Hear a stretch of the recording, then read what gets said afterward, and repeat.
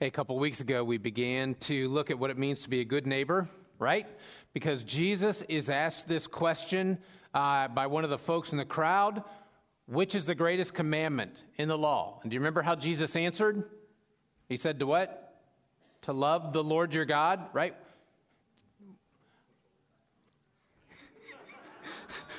Or the answer is no, right? No, I don't remember, all right? Do you remember? Jesus said what?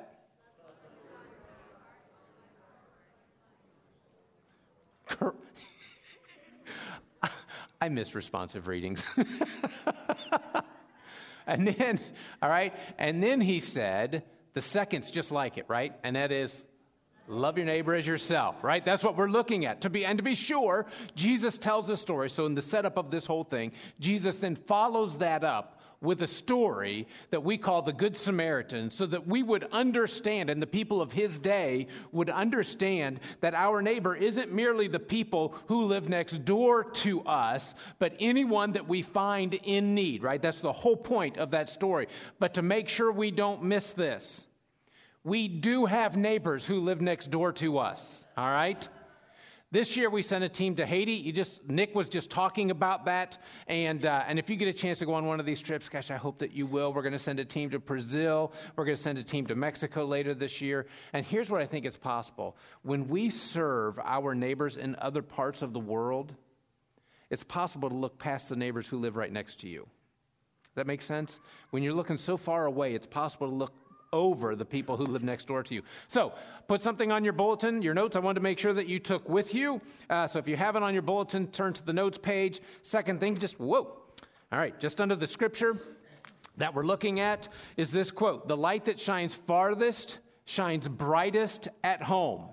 So the last couple of weeks, in case you weren't here, we handed out this chart of your neighborhood. This is actually your neighborhood. We know where you live, and that's you right there in the middle. These are the people who live across the street from you. These are the people who live behind you, and these are the people who live on either side of you, all right? And we ask that you begin to become intentional about loving your neighbors by getting to know them, including their names, and praying for them.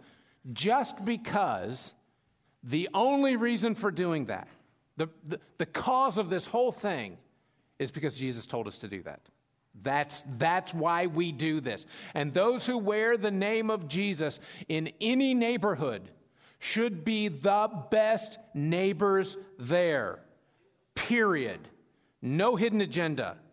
No motivation other than the reality that Jesus called us to love our neighbors. So, Adam introduced the idea of this the first week, and then last week we looked at what is probably the biggest pushback on this idea, which is the fear that we have, and quite frankly, the fear that our neighbors have, because we share some fears in common about each other, and until we get to know each other, we have no idea if they're based on reality or not.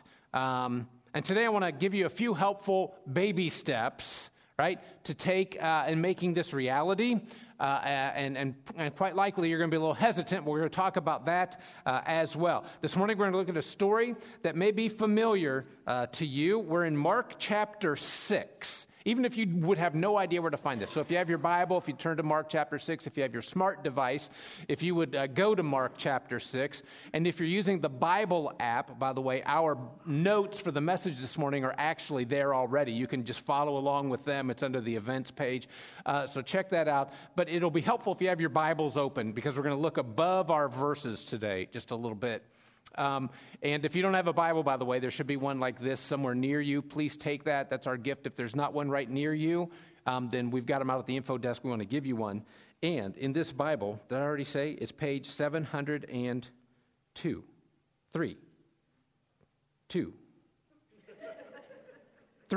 703, all right?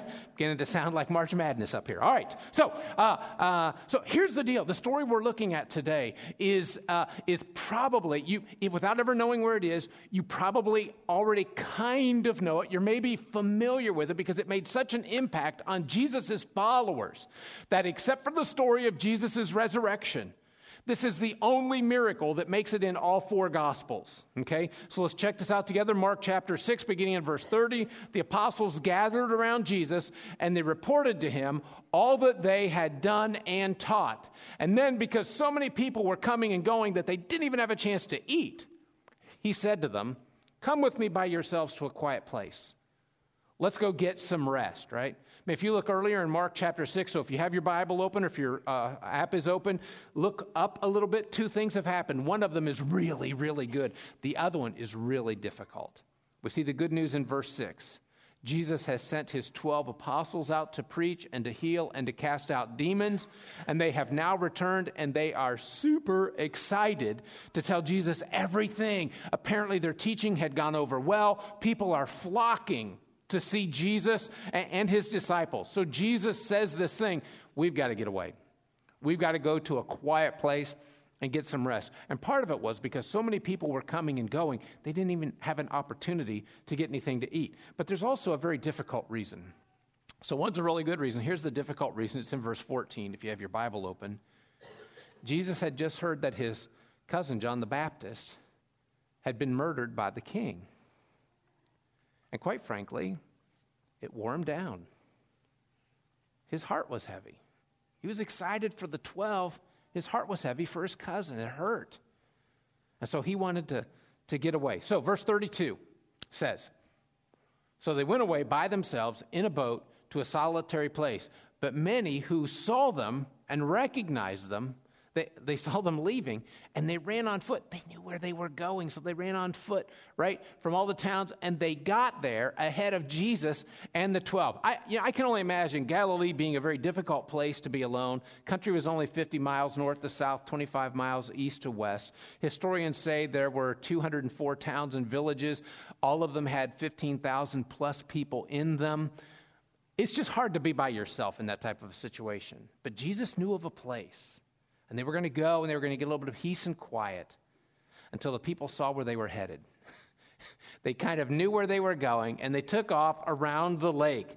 It was 9 miles around the top of the lake. Some of them were running, and Mark says that when Jesus and the apostles step out of the boat onto the shore, there are those people, right? So let me put you in the boat. You have just rowed across the lake to get to a quiet place. You didn't start the motor. I mean, you rowed across the lake to get there. So much needed rest. My guess is your plan was get a little bit of hamburger wagon so you have some nourishment, And when you get to the other side, the welcoming party waiting for you are the people you're trying to get away from, all right? What are you thinking? Don't say it out loud, all right? Verse 34. When Jesus landed and saw a large crowd, he had compassion on them because they were like sheep without a shepherd. And so he began to teach them many things, right? Listen, there were times when people wanted Jesus to stay, and he wouldn't. There were times people went looking for Jesus. He was kind of hidden away, and they went looking for him, and he wouldn't let them find them. But it wasn't that way all the time. Interesting thing about the teaching that Jesus did. It says that Jesus taught them because he had what? Compassion on them. His teaching was an act of compassion. A friend of mine said, and I agree, that I've had to sit through a lot of sermons in my lifetime. You may be thinking the same thing right now. And to tell the truth, he said, I've never thought of most teaching as an act of compassion, but a punishment perhaps, but rarely ever compassion. I agree with that. But Jesus wanted to make sure that his followers cared for people like he cared for people. And so what happens next probably won't be a surprise for most of us. By this time, it was late in the day, so his disciples came to him, and they said, this is a remote place. It's pretty late right now. We better send everyone away so that they can go to the surrounding countryside and villages, because they're not that far away, and they can buy themselves something to eat. And Jesus said, I'll tell you what, you give them something to eat. And I don't know what I would have been thinking if Jesus had said that to me. The people are hanging on Jesus' every word, and before you know it, it's late in the day, supper time for all of these people, and the disciples are thinking to themselves, thank goodness it's supper time, because that means it's quitting time, right? We get to go home, and it's time for these people to go. I love this quote. It's on your notes. Tact is the ability to make people feel at home when you wish they were. The disciples did not have tact. They wanted these people to go home. They were done. Keep in mind, listen, they had just come back from this great opportunity they had of preaching and healing and casting out demons. Listen, they were tired. I don't know if you get that way or not. You know, even on a Sunday. Hey, listen, I taught in a children's class today. I was outnumbered in there. I'm tired. I was running the soundboard. You know how crazy that I've been part of the praise. I was a greeter. I handed out bulletins and smiled all morning. I went to church and had to listen to that guy up front for 25 minutes. I'm done. And I think I've said this before. I think it's huge. Sunday mornings are the biggest things we do around here. They're not the most important. And don't get me wrong, I'm not diminishing the importance of our being together. What happens in the classrooms, adult and children classrooms, I hope that has a profound effect on you. The things that happen in this room, what we sing, what we remember, what we give to, what we hear, I hope it has a profound effect on you as well. But if we think being a Christian is just about going to church, we've missed the point. On your note, going to church and being the church are not the same thing. The Bible teaches that coming to church is supposed to help me be the church, which, by the way, takes us right into the first baby step that we need to make sure that we get. If I'm going to be a good neighbor, I have to see the people in front of me like Jesus does. The people who are right in front of me. Jim Parker was the CEO of Southwest Airlines, and he said that their company's hiring process involved at least a half a dozen interviews with the prospects. However, they don't include any aptitude teaching, which I think is interesting. He said, we don't care much about education and experience because we can train anyone to do anything that we need done.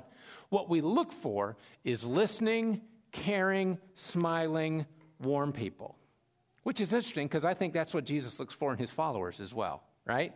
Listening, caring, smiling, warm people. On your notes, it says this: the way we treat other people indicates what we really believe about God. So back to the great commandment. It's interesting to me that when Jesus is asked what's the greatest commandment, he cannot separate loving God from loving other people. It's like one thought follows the other without even trying. You can't separate. The more real one is to you, the more important the other one becomes to you. So the more real God is in your life, who he is, what he's like, the kind of people he's calling us to be, and our seriousness about becoming those kinds of people, the more real, the more important that task of loving our neighbors becomes. Listen, that means you actually see the people God has put right in front of you, or right behind you, or on either side of where you live. Verse 37, they said to him, "You gotta be kidding me." Actually, they didn't say that. They just thought that. That would take more than half a year's wages. Do you expect us to go and spend that much on bread and then just give it to them to eat? And Jesus said, no.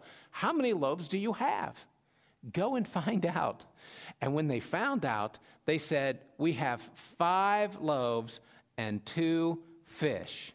So they find out, they come back and they report to Jesus, and they say, we have 5 loaves.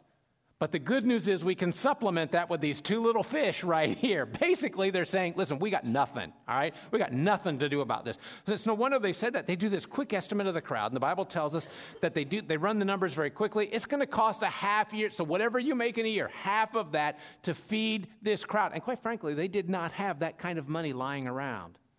And so Jesus says, you feed them. And I don't know what your first response would have been, but my guess it would have been similar to theirs.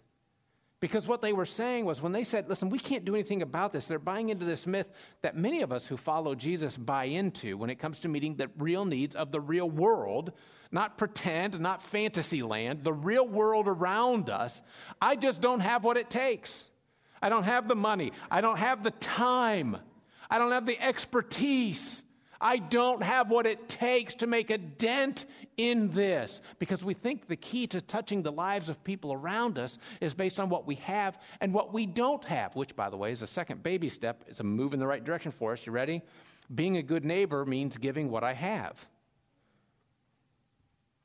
We know that this food would feed only a few people. Have you ever wondered? Did they feel silly giving this to Jesus? Here's what we've got. I mean, it's ridiculous.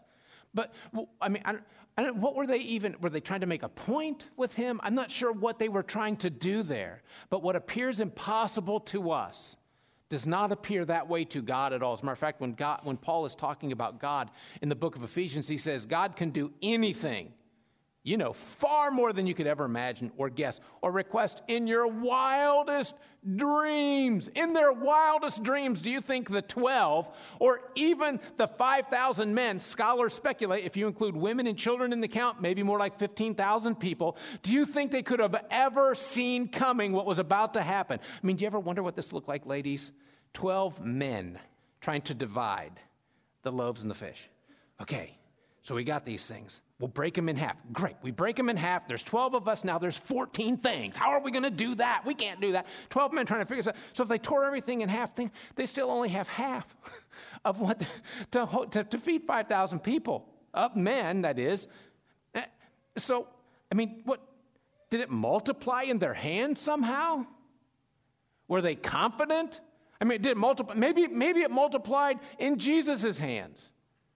Maybe as they were passing it around the crowd, somehow it just grew as it went from person to person. Here's the thing. We need to not focus on the miraculous thing itself. The point is that you take whatever it is that you have and you give it to God and let God bless it. And let him worry about what you have, whether it's inadequate for the task or not. Because that's God's job, not your job. As a matter of fact, the rest of that blank, if you're filling it in, it's giving what I have, not what I don't. Don't worry about what you don't have. Use what you do have. God wants us to faithfully, consistently give him what we've got, no matter how small we think it is. And then watch him do something ridiculous with what we just gave him. When you give what you have, here's what you're going to find out. Jesus is going to give you more. If you give some of your time, what you're going to find out, he doesn't give you a 25-hour day. Somehow it works. When you've got this much money, I'm sorry, this is all I've got, and you give it. It's kind of crazy the way he works that way. Listen, even if what you have isn't enough to solve the whole problem, have you ever thought that maybe you're not the only one God is using to solve this problem? Maybe you give your part and someone else is coming in to give their part, and together your parts make a dent in this thing. Listen, trust that God will fill you up with enough to supply the need that's right in front of you, and assume that he'll do it again the next time as well. And if you don't give, what you're going to find out is you have not put yourself in any place to see any kind of miraculous act of God. We keep wanting to see the miraculous, and yet we resist the ability to put ourselves in a position to see it. Look at this on your notes. Don't tell yourself you don't have what it takes. Tell yourself God can take whatever you have and do with it more than you could even imagine, even in your wildest dreams, right? Verse 39. Jesus directs them to have all the people sit down in groups on the green grass. So they sat down in groups of hundreds and fifties. And taking the 5 loaves and the 2 fish and looking up to heaven, he gave thanks and he broke the loaves. When he did that, he's basically acting as the father of a Jewish family. The blessing that a father spoke over the meal each evening. Blessed are you, O Lord our God, who causes to come forth bread from the earth. And then he gave them to his disciples to distribute to the people. He also divided the 2 fish among them all. Right? The number of men who had eaten. Oh, wait a minute. Oh, they all ate and were satisfied, and the disciples picked up 12 basketfuls of broken pieces of bread and fish. And the number of men who had eaten was 5,000. Jesus had them sit down, and then he thanks God for what he had. Here's what I want you to notice. He didn't complain about what he didn't have. If you just have given me this, God, we really could have done the job. He thanked him for what he had, and they passed out the food until everyone was full. 5 loaves, 2 fish. Everyone is full. And I don't know about you, I read this story, and I tend to focus on the miraculous thing that Jesus did, which is kind of the point of the story. But if all we see is what Jesus did, we miss what he did it with. Because when John tells this story, Mark doesn't give us this detail, but when John tells the story, he does. John tells us that the loaves and the fish, the bread and the fish, came from a little boy's lunch. It's just this little kid's lunch. I'm hoping they didn't give him a swirly before they took his lunch from him, Peter, James, and John, you never know about those guys. Here's the last takeaway, right? Being a good neighbor, if I'm going to be a good neighbor, it means I need to be consistent. So as I'm thinking through this, I had written this down months ago. You don't have to be spectacular. You just need to be consistent. Simple things over time make a big impact. And my guess is it's not even going to feel like you're doing anything. Initially, it's like this isn't even really an investment in anybody's life. It's taking 10 minutes when you pull into your garage, instead of just closing your car door, walking straight into your house. Man, walk out of your garage and say hey to your neighbors. It's when it gets warmer, it's taking 15 minutes to stop what you're doing when you see your neighbor and go over and just say, hey, how are you doing? It's stopping long enough to ask how their kids are doing. It's taking enough time to sort of remember their kids' names. Maybe where they are in life. Are they in school? Are they married? What's going on with them? Ask how your neighbors are doing. Do you know what's going on in your neighbors' lives? It's offering to help every now and then. When you see them doing something, you might actually be able to lend them a hand with. Gosh, if I could tell you some of the crazy things I've done in our neighborhood. And as I'm doing it, I'm thinking to myself, gosh, if our church could see me now. Keep in mind that most of the changes that take place in our lives do not come through one huge moment. Our bodies change slowly. Our families change slowly. Our friendships change slowly. Of course, there can be huge breakthroughs or huge setbacks. They happen in life. But the majority of lasting change in our lives come through these consistent, regular investments. And the challenge is simply make all of those investments to stay in the game.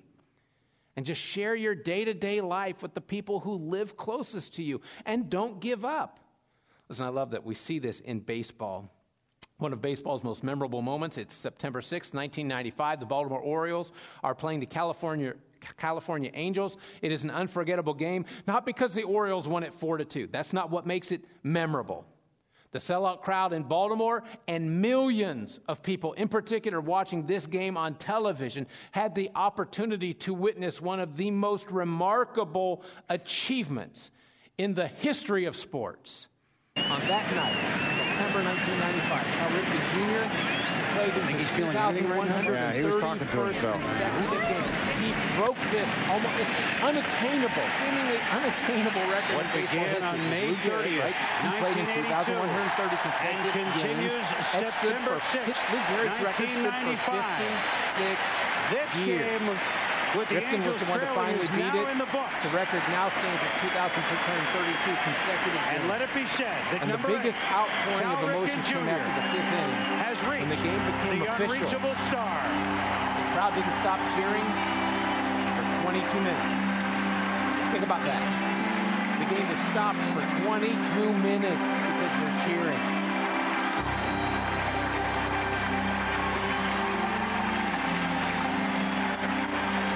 And they weren't cheering for someone who hit the most home runs of all time. They are the highest batting average for the career. They weren't cheering for someone who had just pitched, right? The perfect game. Ripken had dedicated, they were celebrating him loudly for 22 minutes, not for a single achievement, but rather for an achievement of endurance. On that night, sport fans everywhere passionately recognized that for 14 straight years, 14 straight years, he played in every single game of every single season. He just showed up and he did his job. They went crazy because they never seen him.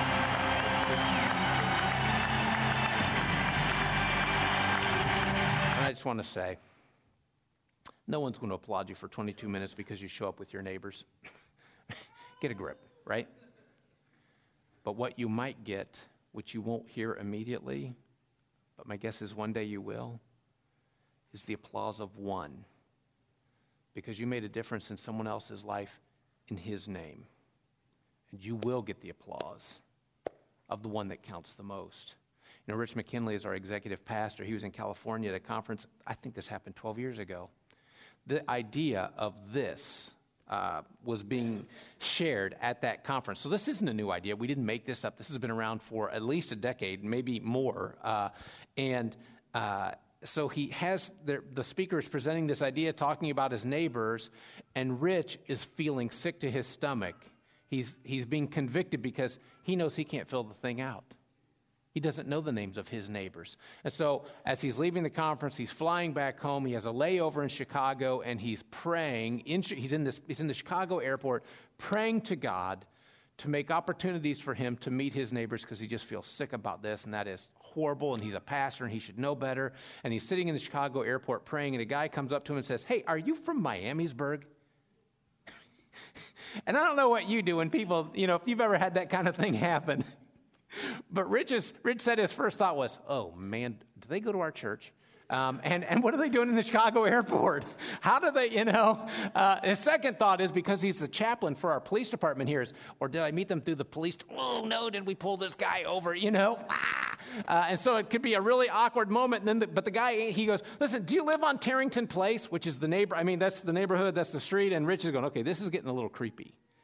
All right, because this guy knows where I live. You have a big black dog and a basketball hoop in your front yard?" And the guy says, "I live 2 doors down from you." Chicago airport. Rich is asking God to open an opportunity for him to get to know his neighbors. Do you think God is interested in you loving your neighbors? You know what his son said was the second most important commandment, just south of loving God himself. Because if you believe that that's what God thinks, if you think he's really interested in you getting to know your neighbors and praying for them and just being an influence for the sake of his kingdom in their life, here's the thing. We will have magnets at the doors. If you did not get one over the last couple of weeks, please take this. This isn't some passing fad. This is just something we hope you'll do, and then we'll forget about it. Put this on your refrigerator. Fill it in as best as you can. And by the way, this neighbor over here is not the neighbor with the really tall grass that never cuts it. That's not their name. This one over here is not the guy who has a car broken down in his front yard. That's not who that person is. Put their name on here.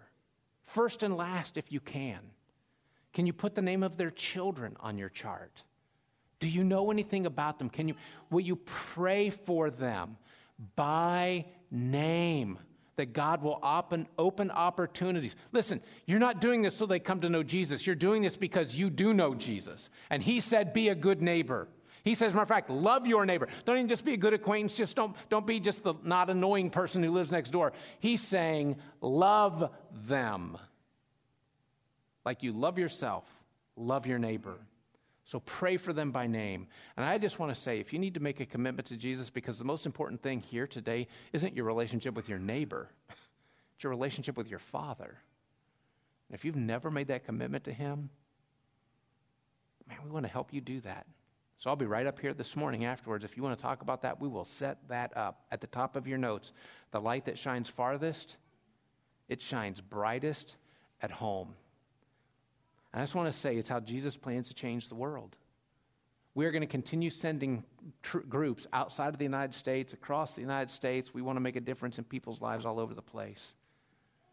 But if we're going to shine brightly away, we better shine brightest right here. Listen, why don't we stand? We're going to pray, and I'm going to send you out to change the world. God, use us, we pray. This what Jesus does when he talks to people 2,000 years ago and how it fits right into our lives today. It's like his words are timeless. And God, we pray in your name, we will be the neighbor on our street, in the lives of the people around us, that we will be the neighbor that gets to know the others by name and prays for them And if it's possible, if you open up a moment where we can share something that helps them see you even more clearly through our words, when we talk about how important you are to us, or where we go to church, or any of those kind of things, with Easter coming up, maybe invite them to Easter services, any of those things. But God, that's not why we're doing this. We want to do this just because we're following your Son. And this is what he told us to do. This is who he called us to be. This is the type of life he called us to live. And so, God, may we invest the time and help other people see you just because they know us. We pray this through your Son, Jesus. Amen. All right, let's go change the world.